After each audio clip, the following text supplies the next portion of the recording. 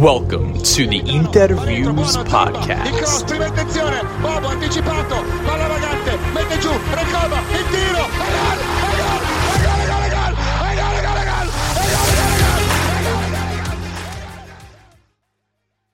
Welcome, Interisti, to episode 29 of the Interviews Podcast. This is the post-game recap for the UEFA Champions League final, which took place yesterday between Manchester City and Inter, finishing 1-0 to Man City, courtesy of a Rodri goal in, I believe, like the 64th minute, 64th, 66, something around there. 67th minute.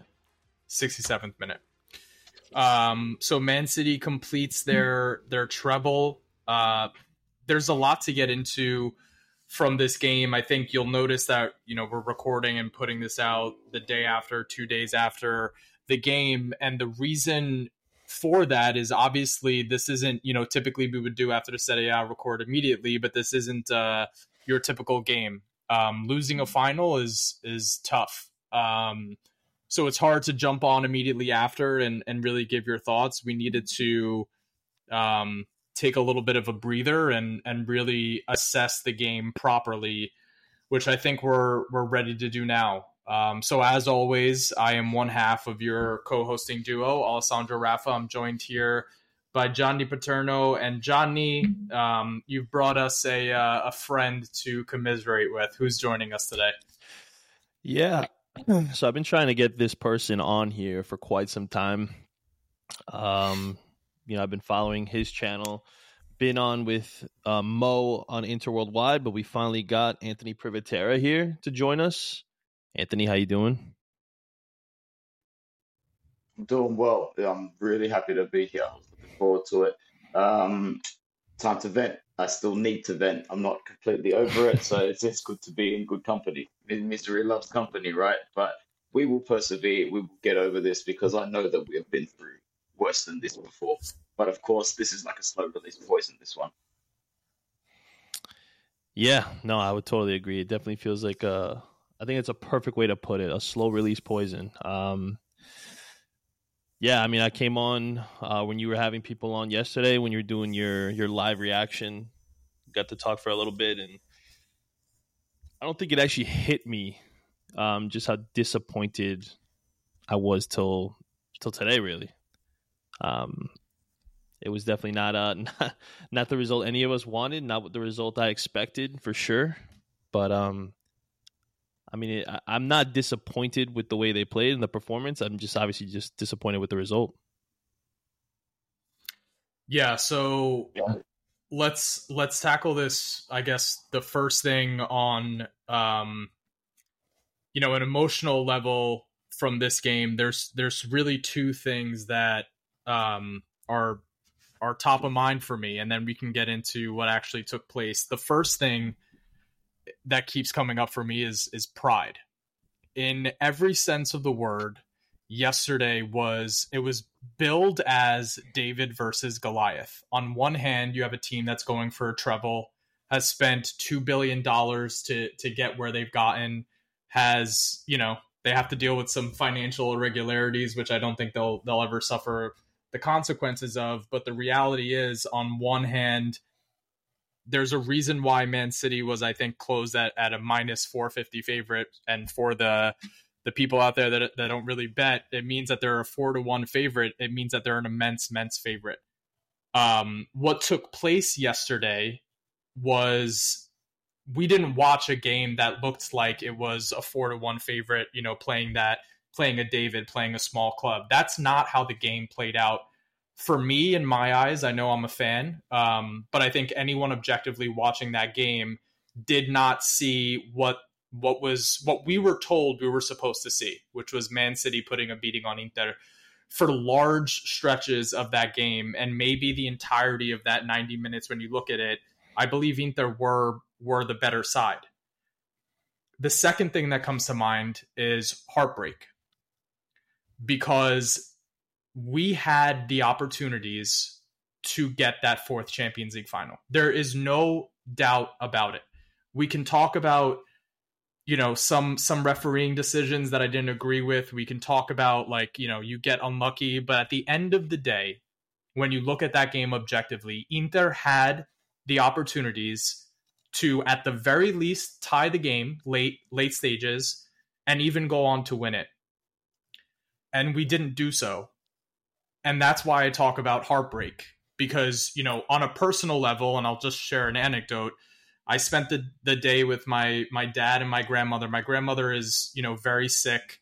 And the whole time leading up to the game, I was thinking, like, this would be wonderful to watch this moment with her. And it didn't play out that way. So we are recording this, a day later, but that heartbreak is still lingers. Do you guys feel the same way? Do you feel that sense of both pride and heartbreak, or how have you sort of processed that? I'll kick it over to Anthony to start. Of course, we didn't expect to be here, especially when the groups were drawn out. And anybody that says that we had an easy run to the final is deluded and doesn't know what football is. There's no such thing as an easy run to the final. It did sink in more for me this morning when I woke up in Sydney, Australia. It's 10 a.m. here the day after, so we're going on about 28 hours, obviously, afterwards for me here. But it's an opportunity missed. It really is an opportunity missed, but also part of me wants to try and think that this team will take the opportunity within the challenge and use it as a positive platform for next season. I don't think there are that many pieces in this side that need to be moved on. And once the initial pain subsides from losing a European final to a team that is, I don't care what anybody says, I'm really happy for the traditional fans, but they are playing the game on amateur mode, right? That's the way I see it. They're playing the game on amateur mode and they're killing it. If next season we can keep the core together, only need to cash in on one player, and I'm hoping that it is going to be Denzel Dumfries. If everybody else that matters can stay, and you add a couple of pieces here and there, I think that this team is built to push on and challenge and get the second start, which is what I want more than anything. The Champions League final would have been amazing to win, and I'm still going to be gutted for a long, long time. But we just need to accept the fact that we were beaten in a moment of quality, and I can live with that eventually. Maybe not today, maybe not tomorrow, but I'll live with it. Yeah. I went to a bar to watch it with a couple of Serie A fans here in Charlotte. One was a Milanista, another was a Lazio fan, and we were literally surrounded by City fans. And as I'm watching the game, the first maybe 15, 20 minutes, I'm really nervous. I'm getting anxious every time Bernardo Silva came up the wing and was really attacking Federico Di Marco. I was feeling myself like I just had like a lump in my throat, afraid that he was gonna either make a mistake or do something that led to a goal, or Bernardo would just do something brilliant from the edge of the box and maybe curl it far post. I mean, we saw he almost did in like the 5th minute. And as the game grew, though, my confidence grew, and I saw the team growing in confidence. And at halftime, it was kind of what I wanted. I wanted a 0-0. I mean, okay, ideally we would have been up 5-0 going into halftime, but I was like, if we can keep it 0-0 at half, that's huge for us, and I think that we could go on and win it. We came out. I mean, I feel like the team was doing everything that Simone asked, everything that we as fans would want them to do. I mean, they played with heart. They left everything out there on the pitch, and then that goal comes in from Rodri, and you just feel the wind come out of the sails. Fortunately, the boys, it probably went like that for fans. For the boys, I mean, they came out and they just continued to push forward. I mean, around I think that goal was scored in the 67th, and then the 70th minute, and then in like the 70th minute, Di Marco hits the crossbar, and then he hits Lukaku, unfortunately. So they did try to equalize. I mean, they went at it full force. A lot of people want to put the blame on Lukaku. That upsets me because that could have been anybody there. I mean, it's unfortunate. It really is. I mean, in my opinion, if DiMarco gives a better header in the first place and picks a corner instead of trying to like leap up and put it over Ederson, I mean, who knows what could have happened. So, I mean, you could play ifs and maybes and whatever, but it was just heartbreaking to not equalize. But I was, like you said, I mean, I was proud of the boys. I was happy with the fight. I was happy with the effort. I think that we showed the world that Inter isn't just a joke of a team. That's what the media was making it look like, what English media specifically was trying to make it look like. And, I mean, disappointed with the result, of course. You know, I wanted that Champions League trophy. I wanted that, just being able to stop them from getting the treble and being the small team against the big fish that's able to spend freely on anything and everyone they want. But at the end of the day, it didn't happen. But although, yes, heartbreak for real, I'm still very proud of the efforts from everybody. So. Yeah, and I think you can be a fan who has high expectations, and, you know, we should have won that game. We should have at the very least sent it to extra time. I think it's okay to say that and to be really disappointed with the result, like you said, Johnny. But as realists and as, you know, somebody watching that game play out on the pitch, I today, as you know, coming off of a loss in a final, I today don't feel like there's any sides in Europe that are superior to us on our day. In a head-to-head, one-on-one game, I am still, you know, confident that next week we can play a game against Manchester City, we can play a game against Real, we can play a game against Bayern, and we'll have a chance to win, which is almost an insane thing to say when you look at the circumstances that have surrounded this club, and you have to contextualize it like that, right? Like, you know, we as big clubs go, I don't think any club was hit harder by the pandemic in terms of our finances than this club. And you have to give credit where credit is due. And I think that's the first thing that let's get into regarding this game, okay? Giving credit where credit is due. And I'll start with you, Johnny. Obviously, I'm sure you had belief in Inter going into the game. What surprised you the most about what you saw on the pitch on Saturday? It's got to be the preparation that Inzaghi had with the team for me. You know, I mean, you know how I felt about Inzaghi early in the seasons, the disappointment, obviously, with the performance in the league. I was calling for his firing probably 6 or 7 games into the season and you know, wanted to bring someone new. And, you know, we were hearing names like Stankovic and Thiago Motta and all these things. And I was like, bring any of the legends from the treble winning side. They'll do a job.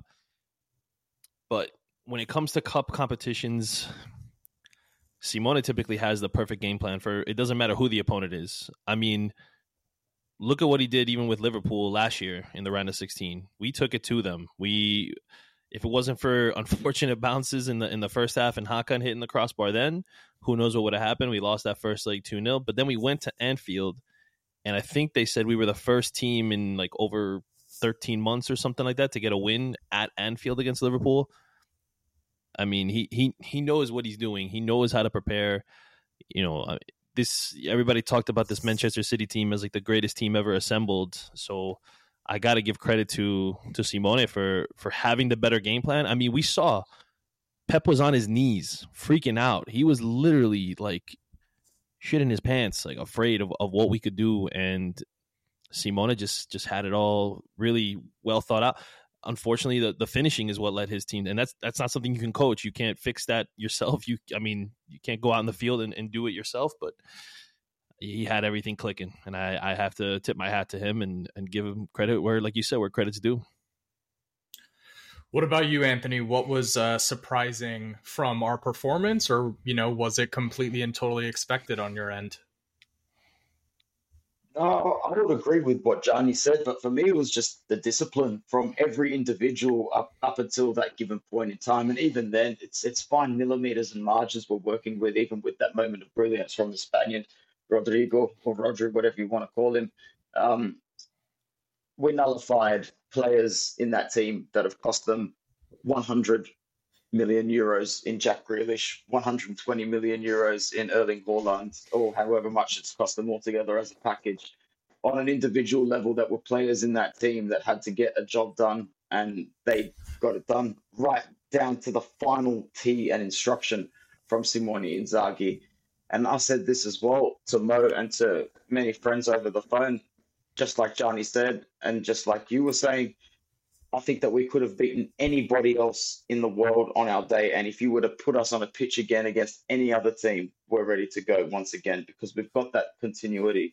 And I really want us to use that continuity going into next season.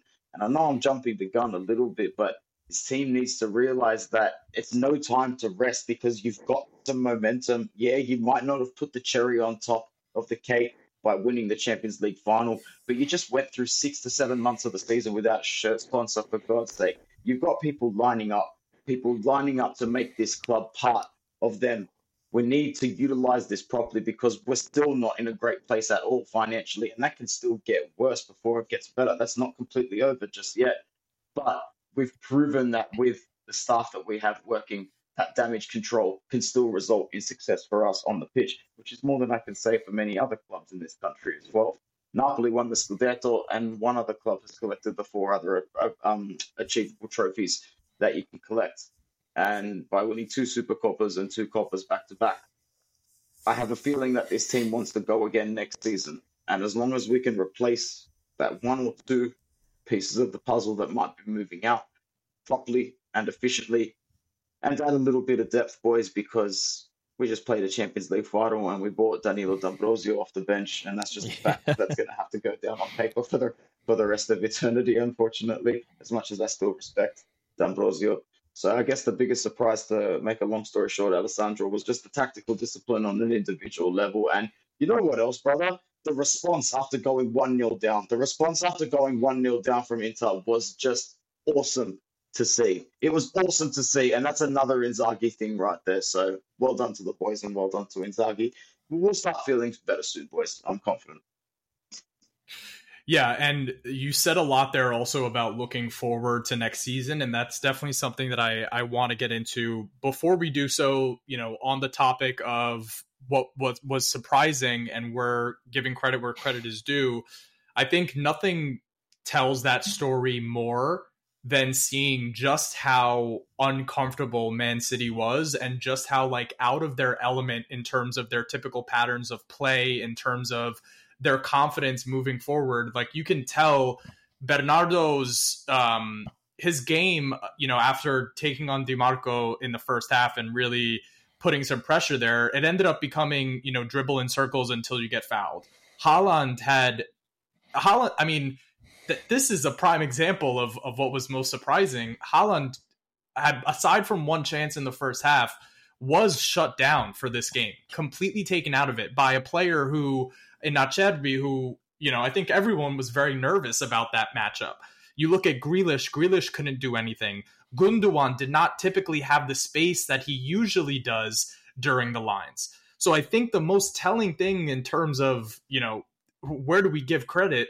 Just look at how unlike Man City they looked, right? This was they did not look like this against any other side that they played against in the Champions League this year. A massive credit has to go to Simone for setting up the team the way that they did. Let's also quickly touch on, where things went wrong for us as well, right? So I think it's pretty obvious to say off the bat, our finishing in terms of those crucial moments where you have to put away your chances. This is something that has plagued us all throughout the season. We saw it even against the lower tier sides in Serie A, games where, you could snatch it right there. And in a final like this, you can't not put away those opportunities. For you, what was the most disappointing aspect of yesterday? We'll start with Anthony. I think it goes without saying that it's just the finishing. It's the finishing, because now the pessimist in me and the pessimist in a lot of fans are going to ask, well, how satisfied are we going to be with some of our attackers next season? Because we need to be honest, our attack has been on a knife edge for about a year now. As soon as we let Alexis Sanchez leave and we lost that creative ace up our sleeve, knowing that Correa wasn't fit to even lace a quarter of the games, let alone the outcome that Alexis Sanchez can do, we really started relying on Eden Dzeko. And I know on my channel I sound like a broken record having this guy's back, but what else do you want me to say? Because there is no way in hell you should be asking Eden Dzeko to be doing 30% of what he was asked to do this season. And even in the Champions League final, I don't think he was poor by any means necessary in context to what our game plan was, that's for sure. Next season, if Eden Dzeko remains at the club, you shouldn't be asking him to do anything more than to come off the bench in Serie A games and to start a Coppa Italia game or a game in the Champions League group if you are already through mathematically. That's it. That's all it is. Outline roles and responsibilities properly, because if we're going to keep a player like Romelu Lukaku around who's responsible for a couple of poor misses yesterday, not responsible for the result whatsoever, just responsible for a miss yesterday. And I'm going to say one, actually, because I do think that Diaz clears that second header from DeMarco if Lukaku's not there. For me, it's all about that one-on-one miss 3 yards out. But I think that's the most disappointing aspect. And if that's the aspect I'm thinking about, Alessandro, I'm really starting to think next season we might need more than just Lula. We need something else. We need something fresh, because this isn't perspective now. This isn't what can be. It's deliver time for both of them. Ground running level shit, excuse my language, next season. Like, they have to get going straight away. No false starts, no Udinese, no Milan, no Lazio, and all the other games we dropped points in Serie A this season. The team needs to know that if they are going to stay together, they need to go off the ground straight away next season and assert authority and dominance and say that we are going for that second star. Because Coppa Italias are nice, Super Coppas are nice, but all right, we just did it 2 years in a row, yeah? I'm going to publicly put out there that Coppa and a Super Coppa are not good enough for me next season now. I want something more. I can't go through next season knowing that we're going to lose pace with the league in January. That's not going to happen again. So the finishing yesterday and the final decision-making needs addressing the same way we've known all season, that come end of the season, we've got a decision to make with the attack. And a lot of it is going to come down to finances and how hard Chelsea want to come to the bargaining table, which could include our goalkeeper now as well. I hope not. Johnny, what about you?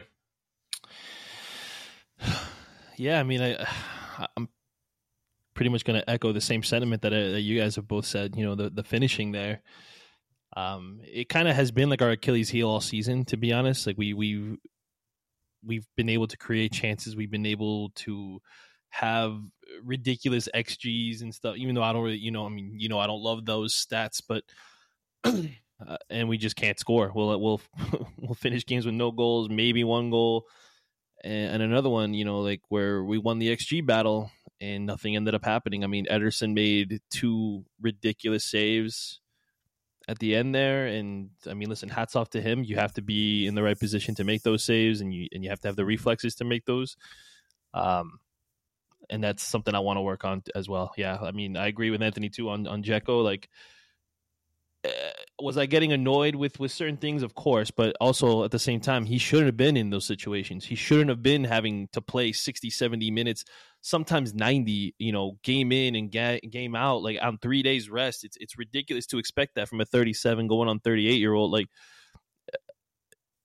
I don't know. I mean, it's something that they have to address. I would be okay if he wanted to agree to,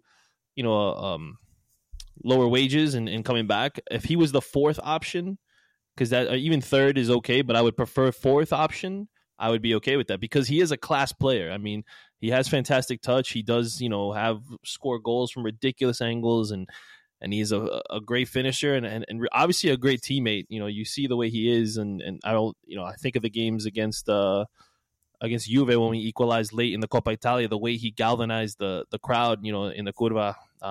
I love that passion. So he's someone who I think would be instrumental, especially with his experience, to work with like the younger strikers. If we do bring someone younger in, like, I mean, we're seeing the rumors now of Scamacca possibly coming in. And if you get someone like that and you keep Dzeko to kind of help be like a mentor to him, that could be, that could be huge. So, but we'll see. I mean, obviously it's a long summer. The rumors, like Anthony said, are already starting to fly around. So hopefully we can keep the core to push onward, because that second star, I mean, to beat Milan to that too would be such a huge like tip in the cap or feather in the cap, whatever the phrase is, for the guys. And I want that. I want that set, like the same thing. Like the Champions League would have been nice, but I want that second star so badly.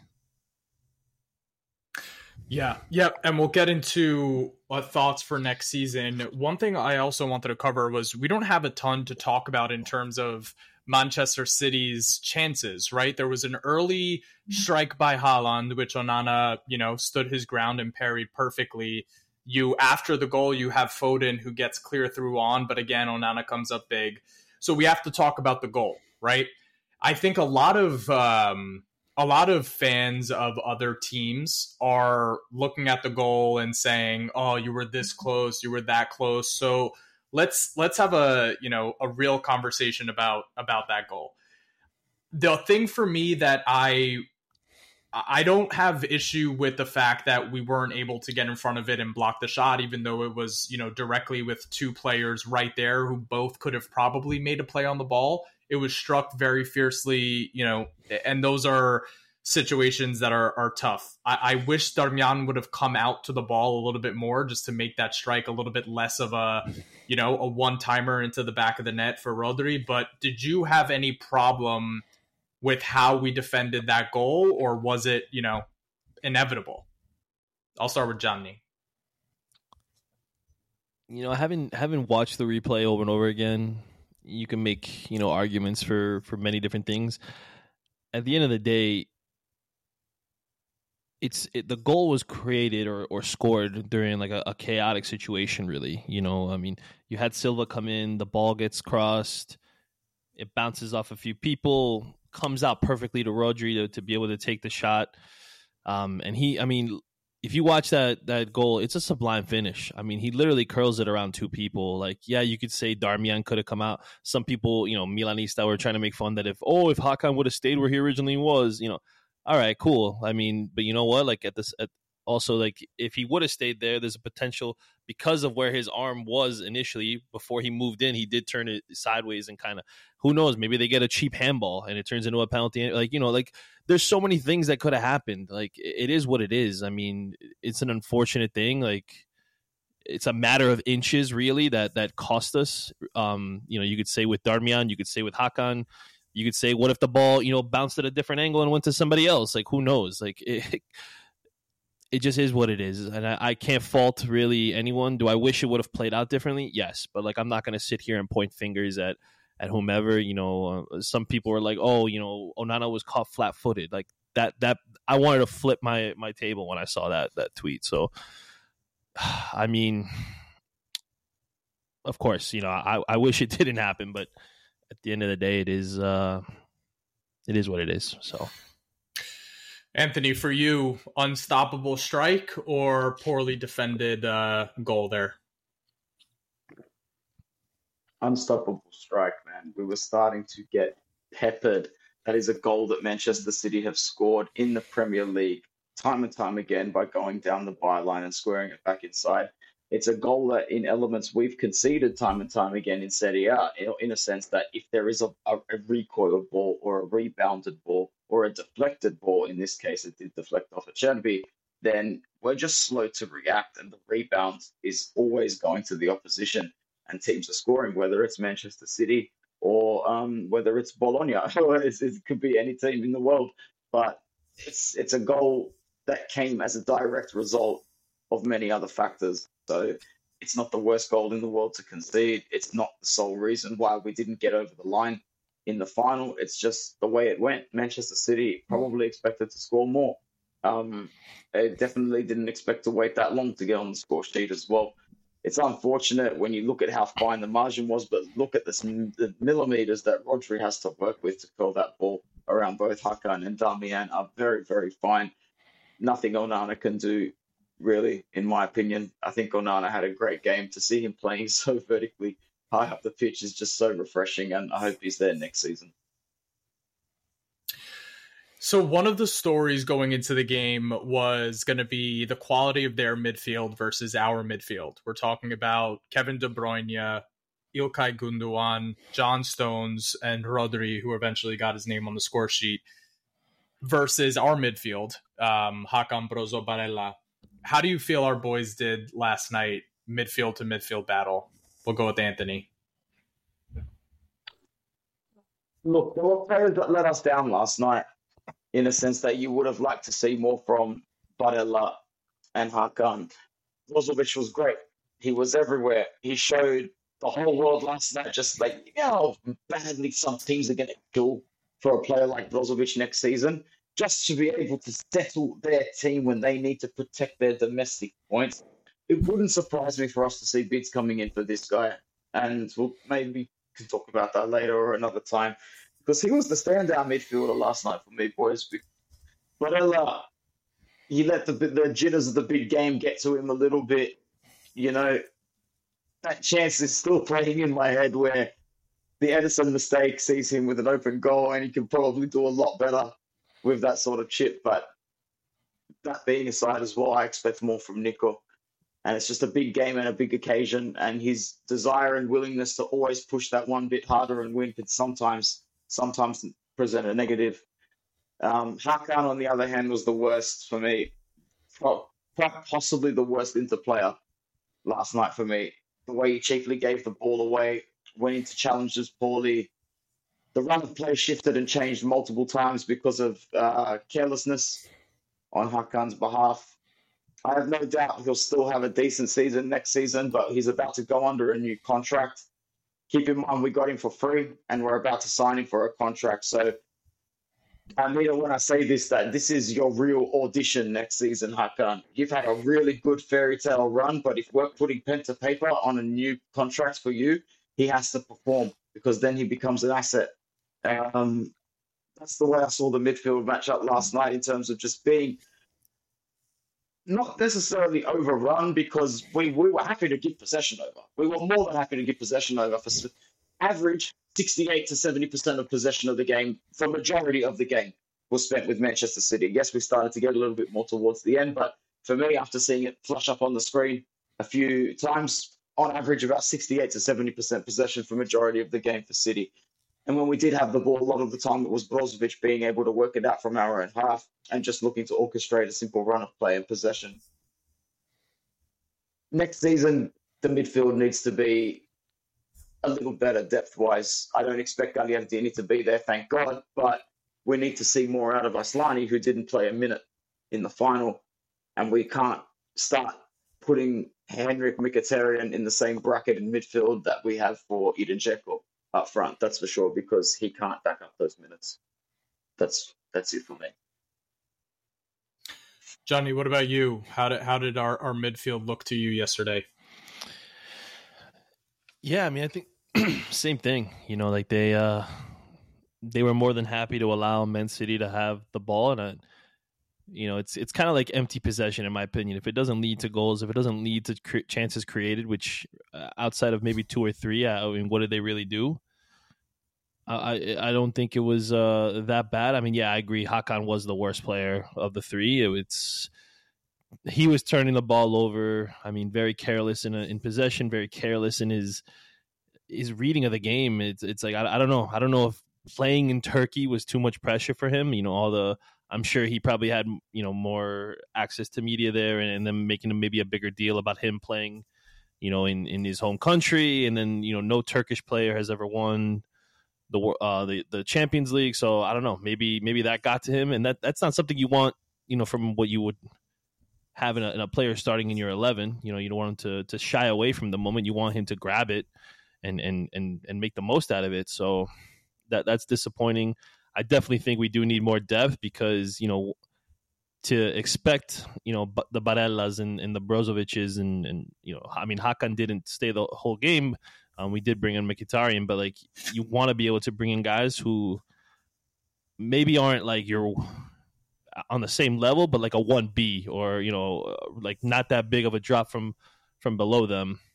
So maybe Aslani's that guy. You know, I mean, there's rumors of SMS too. So, I mean, who knows? Who knows what can happen? But like, I just want to keep the good things that we have going, you know, going forward. And And I want the guys to take this loss and to want more from it.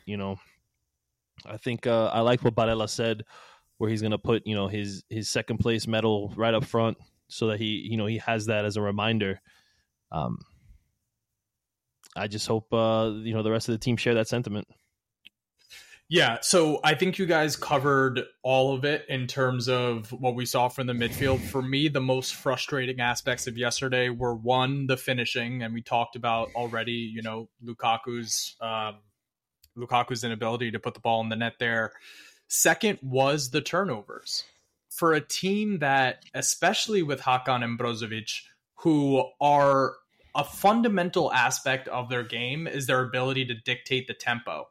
And on too many occasions, they were careless with trying to link up with each other. And this wasn't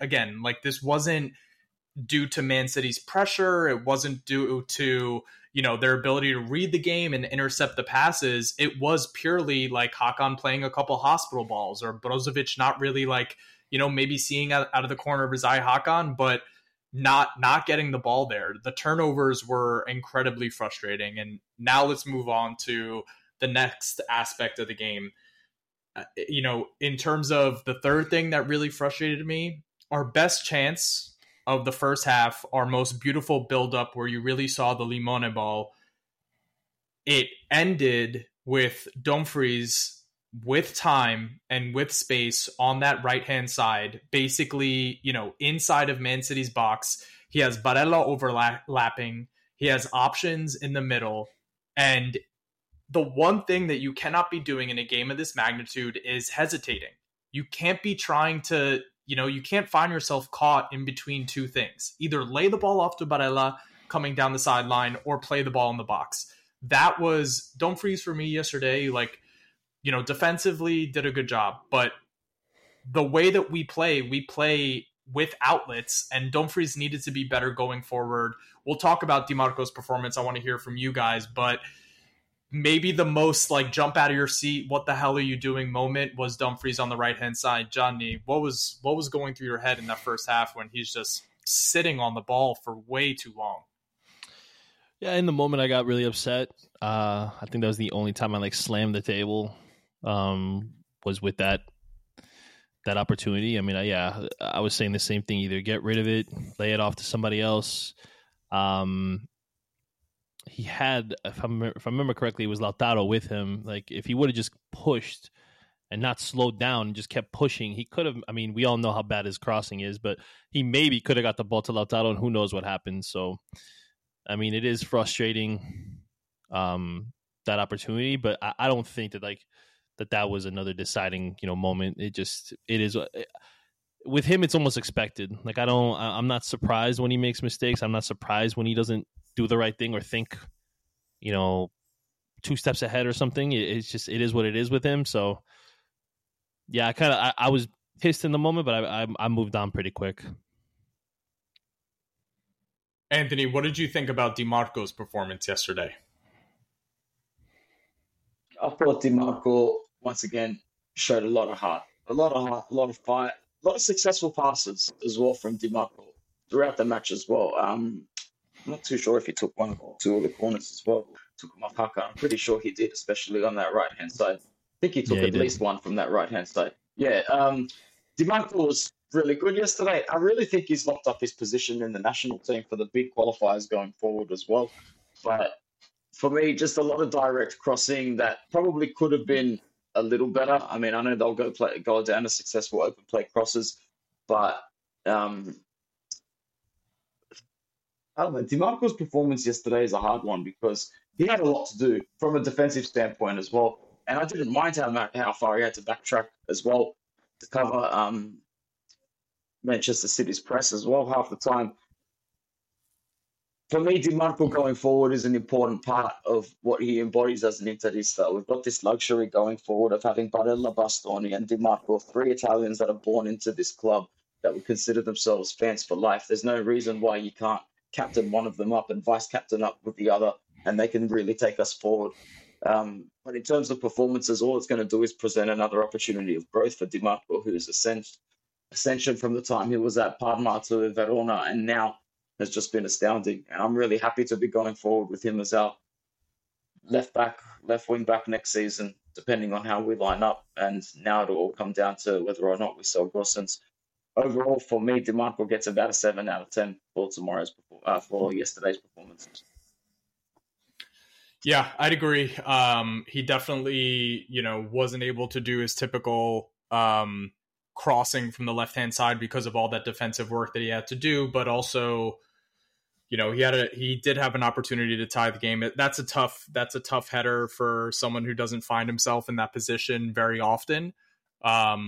But it could have gone another way on another day.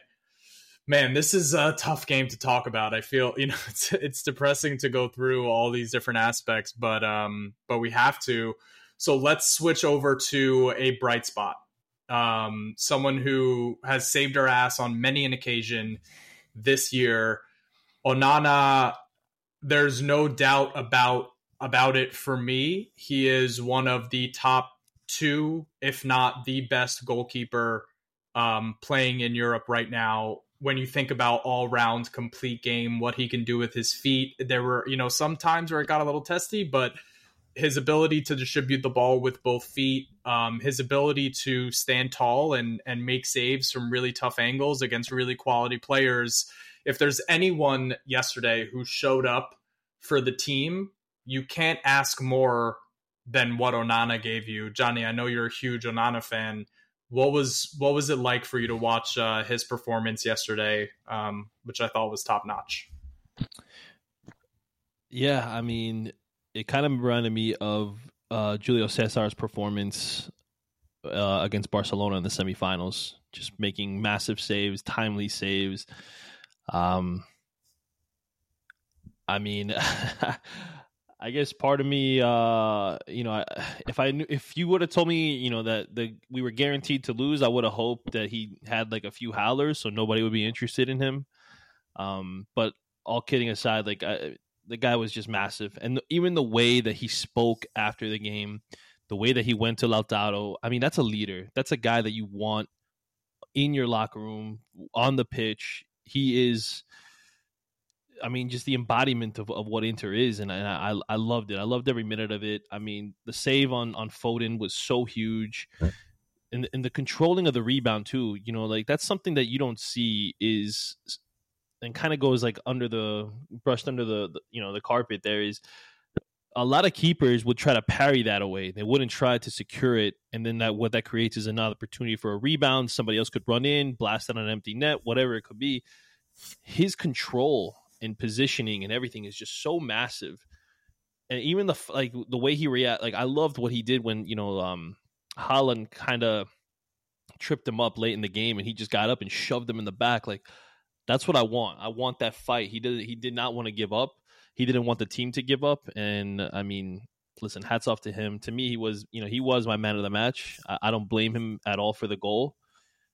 If it wasn't for him, that could have been a 3-4-0 loss. Who knows? So I hope he stays and we continue with him, because he's massive, and nobody we bring in is going to be able to replicate what he does. His heart, his passion, his character that he has, and the things that he says.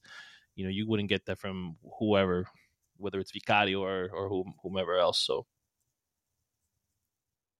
Anthony, what are your thoughts? I think it's very doubtful that Vicario can play consistently at this level from scratch, let alone do what Onana can do on a mental level, and how Onana has already stepped up to the big plate more than once before. From experience in the World Cup and Champions League, and you're actually seeing that now. And I fear very much that after losing Skriniar the way that we did, even though I've made peace with that Onana just might be Suning's next indirect victim. That's what I'm going to call it, because you just got a goalkeeper for free, and now he's being talked about as a top 3, top 5 goalkeeper in Europe. The capital gain on this is huge, boys. We're looking at a +50, +60 capital gain here if we can get it over the line for a goalkeeper. And that's just something that this club's not going to pass up. And I'm just speaking from experience. That's if they get an offer of 50 million for a goalkeeper that they brought in for free after just a year ago, they are going to bite at that. Guardiola also couldn't stop speaking about Onana the last couple of days as well. So I just fear the worst. If it's an English club, our hands might be tied here. It was a good performance from him in the final. He's I like his urgency to get a long ball directly up there. I'm not the biggest fan of long ball football, but with Onana, he makes it enjoyable. He makes it so enjoyable to watch the ball just get pinged from one end to the other. I always feel like there's purpose behind it and not just hoofball like we've seen in the past, not just in our team, but many teams. But now I think that his future will be in question because there will be interest from a few clubs. I think the only concrete interest is Chelsea at the moment, though. But everybody has a price, and it'll be really sad to see him go because I think he's got a top-level player mentality, and I think he's a huge reason we made it this far in the competition. There aren't too many keepers in the world that are better than him and that could come in with him at the moment. And the question will need to be asked, if you are going to sell Onana, then you need to have a replacement lined up that is so good, bang for buck, money contextual wise. It doesn't make sense to sell Onana for even something as good as 60 million if you need to drop 25 million on your next goalkeeper. That's garbage. Like this has to be a deal where everybody smiles no matter what. And that's made it very hard with how impactful and how important the player is now. Yeah, and it feels like we could do a whole episode on this Onana saga, and Interisti that are listening, you likely will hear an entire episode on this at some point. But I'll leave off the Onana discussion with saying Ancelotti, had a quote after Maldini was sacked from Milan where he said, too often with the owners that are involved in modern football now, the business aspect overtakes the sporting aspect. And in this sense, on a sporting level, you cannot bring in another keeper that brings what Onana brings you in terms of what he does on the pitch, but also, like Johnny mentioned, the mentality. So this, if he is sold, it would be a business decision and have nothing to do with the sporting level, because on the sporting level, there's no way to go but down from Onana. The last thing that I want to talk about as far as this game is concerned is a major reason why we were in this game to begin with, which is the way Lautaro, turned on in the second half of the season and scored a lot of crucial goals and was amazing. For me yesterday, it was really disappointing. And I guess the question that I'll pose here with regards to his performance, was this a big name player not showing up in a big game, or did this have more to do with Man City focused on taking him out of the game? We'll go with Anthony. You talking about Lautaro, sorry? Lautaro. Yeah, great. Just making sure. Look, again, a tough one, yeah, because you said it perfectly, man, right at the end there. Like, was this game a game that Manchester City tried to take Lautaro out of it on and off the ball? And I think the answer is yes, to an extent. That missed chance is not going to be the one that is going to replay in my head time and time again, because yes, it is at a tight angle and he's sort of through on goal there, but playing the ball across to one of his teammates should have been the top priority. His call was to shoot straight at Edison, not see the fact that his legs were sort of separating. And I think that was when he didn't get that opportunity. That's when I really started to think now's the time for Manchester City to strike. So as an indirect result, the momentum really does shift after that particular chance. But I can't fault his work ethic. I can't fault his love for the badge. Like, you saw his reaction, boys, after it was finished. He looked absolutely heartbroken. Absolutely heartbroken. The questions will be asked next season whether or not he's good enough to keep leading us forward, because he, as I said earlier in the podcast, he and Lukaku are now at that point where they need to keep delivering results. Any sort of sign that you can't deliver results for us for top level in the league and keep taking us to this quarterfinal stage, minimum of the Champions League, we're going to have to cash in. We can't sit around and let assets stick around at this club. We're not in that sort of position unless we change ownership. There are a lot of fans, unfortunately, that will be saying that Lautaro has shown time and time again that he's not meant for this stage. The World Cup and now the Champions League final backs that up. However, the semi-final might speak a little bit differently. for me, he's one of the few players that I've sort of felt connected to since our last wave of success. You know, when we were winning Scudettos under Mancini and Mourinho and the treble. But I would be able to make peace easily if we had to part ways with Lautaro this season if the money was really, really good. However, we need a plan going forward because he's still good enough to take us in the league, I think, as long as he's got support around him and that proper relationship working with Lukaku or anybody else. But then again, nothing guarantees that a pass across goal would have guaranteed a goal from either Brozovic or Lukaku yesterday. So I think criticism on his side there just for that chance is harsh. But yeah, I can't fault him for the game as a whole. It's just like Barella and like Hakan. He's a player yesterday that we wanted to do more, but he didn't deliver and do more.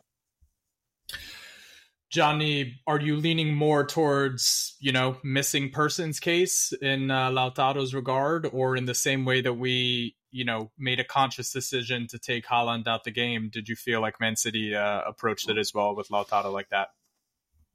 Yeah, that's how I look at it. I mean, I wish he would have obviously done a little more with some of the opportunities that he had, and not even that chance where it was really him not clear on goal, but like at a tough angle. I don't think if he tries to pass that ball off to Lukaku, I don't even know if it gets to him, to be honest. With the way Ruben Diaz was closing in, I mean, it's going to be tough. And who knows? Maybe Ederson tries to dive and punch it away. I mean, we don't know. So it's tough to look at that and kind of give it, past criticism, but it is something where, like, when I watched the game, I was expecting a little bit more. I was hoping that he would be able to do some stuff, create some chances. We think of how he was able to lay off balls for Lukaku or lay off balls for other people running in, and the vision he has.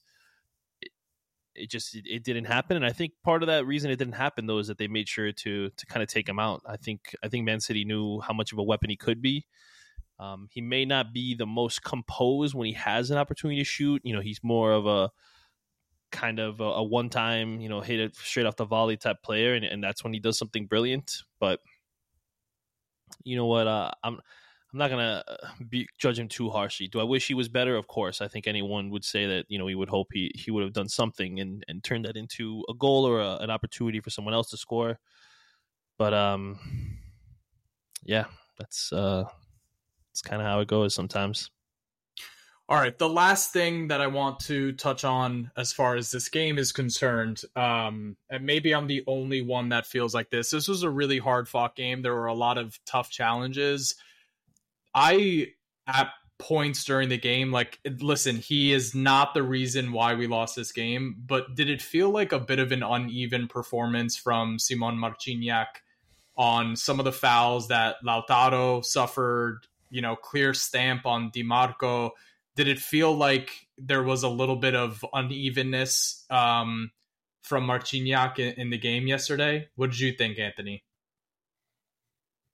I thought that he was in danger of letting the game get away from him early with some of these decisions in the first half an hour. I actually give credit to the players on both sides for being able to keep it composed and together, especially our side. I've seen us in the league run up to referees and get quite lippy, but we knew that we were on the stage and we had to keep a lid on it because there were a good 3 or 4 challenges in the first half, a couple against Lautaro, a couple against Di Marco as well. And that's when you really started to see the likes of Lautaro and Brozovic start to get agitated towards the official.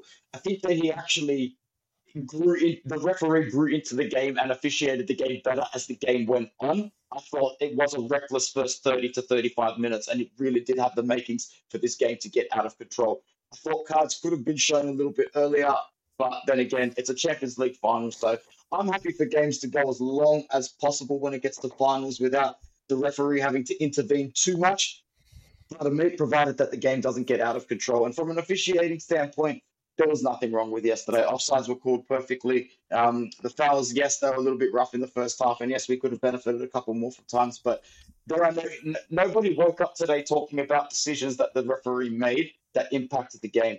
And that, for me, is actually a really big thing. It's a real big moment of clarity for me to wake up and go, how dare that asshole not call that for us. I mean, you've still got dudes. Look what happened to Roma, man. Literally, man can't walk through an airport with his kids. Like, I'm all for common sense. Maybe the day after, don't go there with your family. But at the same time, that's just a low form of humanity. To behave like that in public towards a referee for those decisions, whether you agree with it or not, that's the result of football these days. It's hardcore tribalism and it's politeness to say. And so I was just really happy to know that his decisions didn't impact the result. Johnny, do you feel any differently about Marquinhos' performance? No, not really. I mean, sure, I wish some other things were called in our favor, but it just didn't happen to play out that way. I'm same sentiment as Anthony.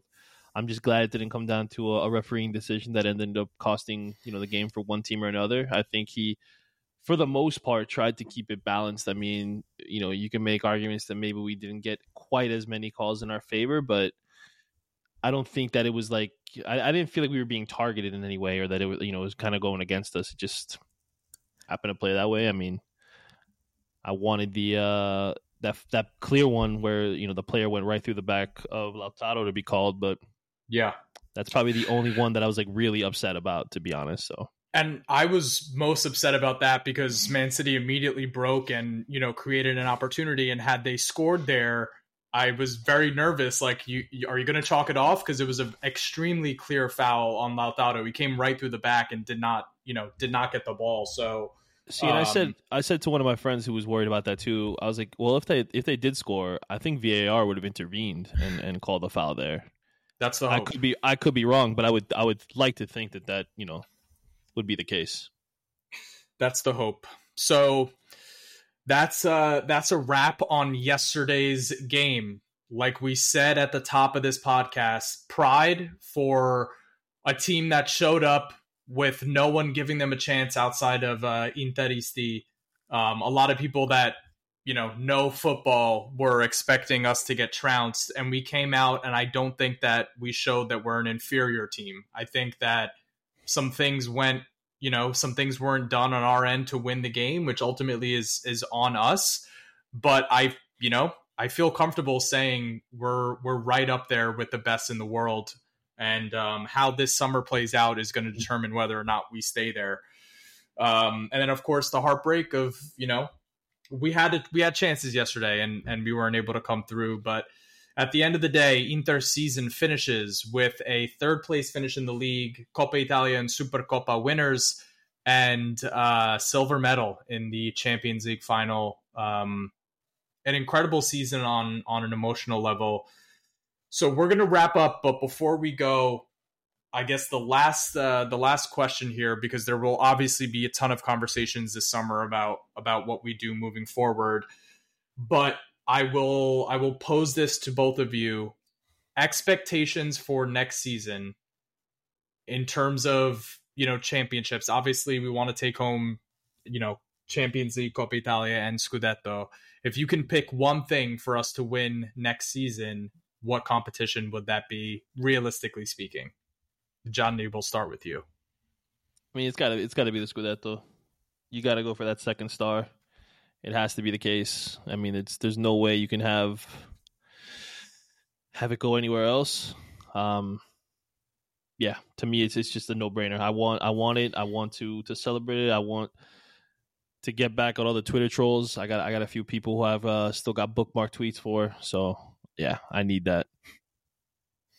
Anthony, what trophy means most to you in your cabinet next season? Oh, definitely the Scudetto. And I'll be very honest after the Mercato, because I truly believe that if we can have a good Mercato and, just add one or two pieces where we need to, I really do think we're in with a good chance of winning it as well. So, yeah. Yep, I'm going to say second star as well. It's a very difficult thing to go to Champions League finals back-to-back years. It's something that I believe we can do depending on how this Mercato plays out. But the focus should be this league campaign was very, very disappointing. They've got to bounce back next year. And again, head to head with any team in Europe, I'll take us. But that goes to show that, we should be winning this league. I think we have the strongest team now, and I want to have the strongest team at the end of this Mercato season, which is guaranteed to play out pretty crazy like it does every single summer. Thank you guys for joining us for this post-game recap of the Champions League final. Anthony, where can our listeners find your content? First of all, thank you, Alessandro, and thank you, Gianni, for having me on. It was an absolute pleasure to link up at long last. You can just find me at Interworldwide on Twitter and YouTube for daily or semi-daily, every second day content on our beloved Inter. I know that we've just lost the Champions League final, everybody, but the content will still be coming rapidly on Interworldwide. And thank you once again to these two gentlemen for having me on. It was an absolute pleasure. Thank you for jumping on, man. It was great to have you. First of hopefully many appearances on interviews, and both ways as well. Gianni, anything you wanted to tell our listeners after a tough loss yesterday? Listen, not the best way to finish the season, of course. We all wanted that trophy, the big ears, as Nazario calls them.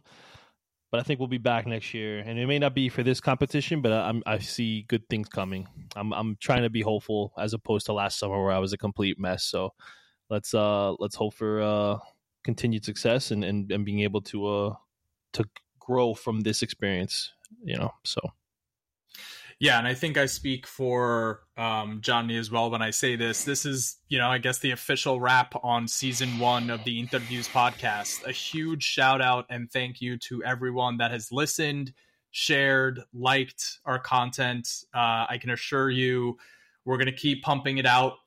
Season 2 starts, as early as maybe even this week. We have a lot of fun content planned for you guys. And thank you for listening. It's been a joy to do this podcast, and it's great to have the support that we have. So that's a wrap on Inter's season. In the words of the great Roberto Scarpini, Forza ragazzi, forza ragazzi, forza ragazzi.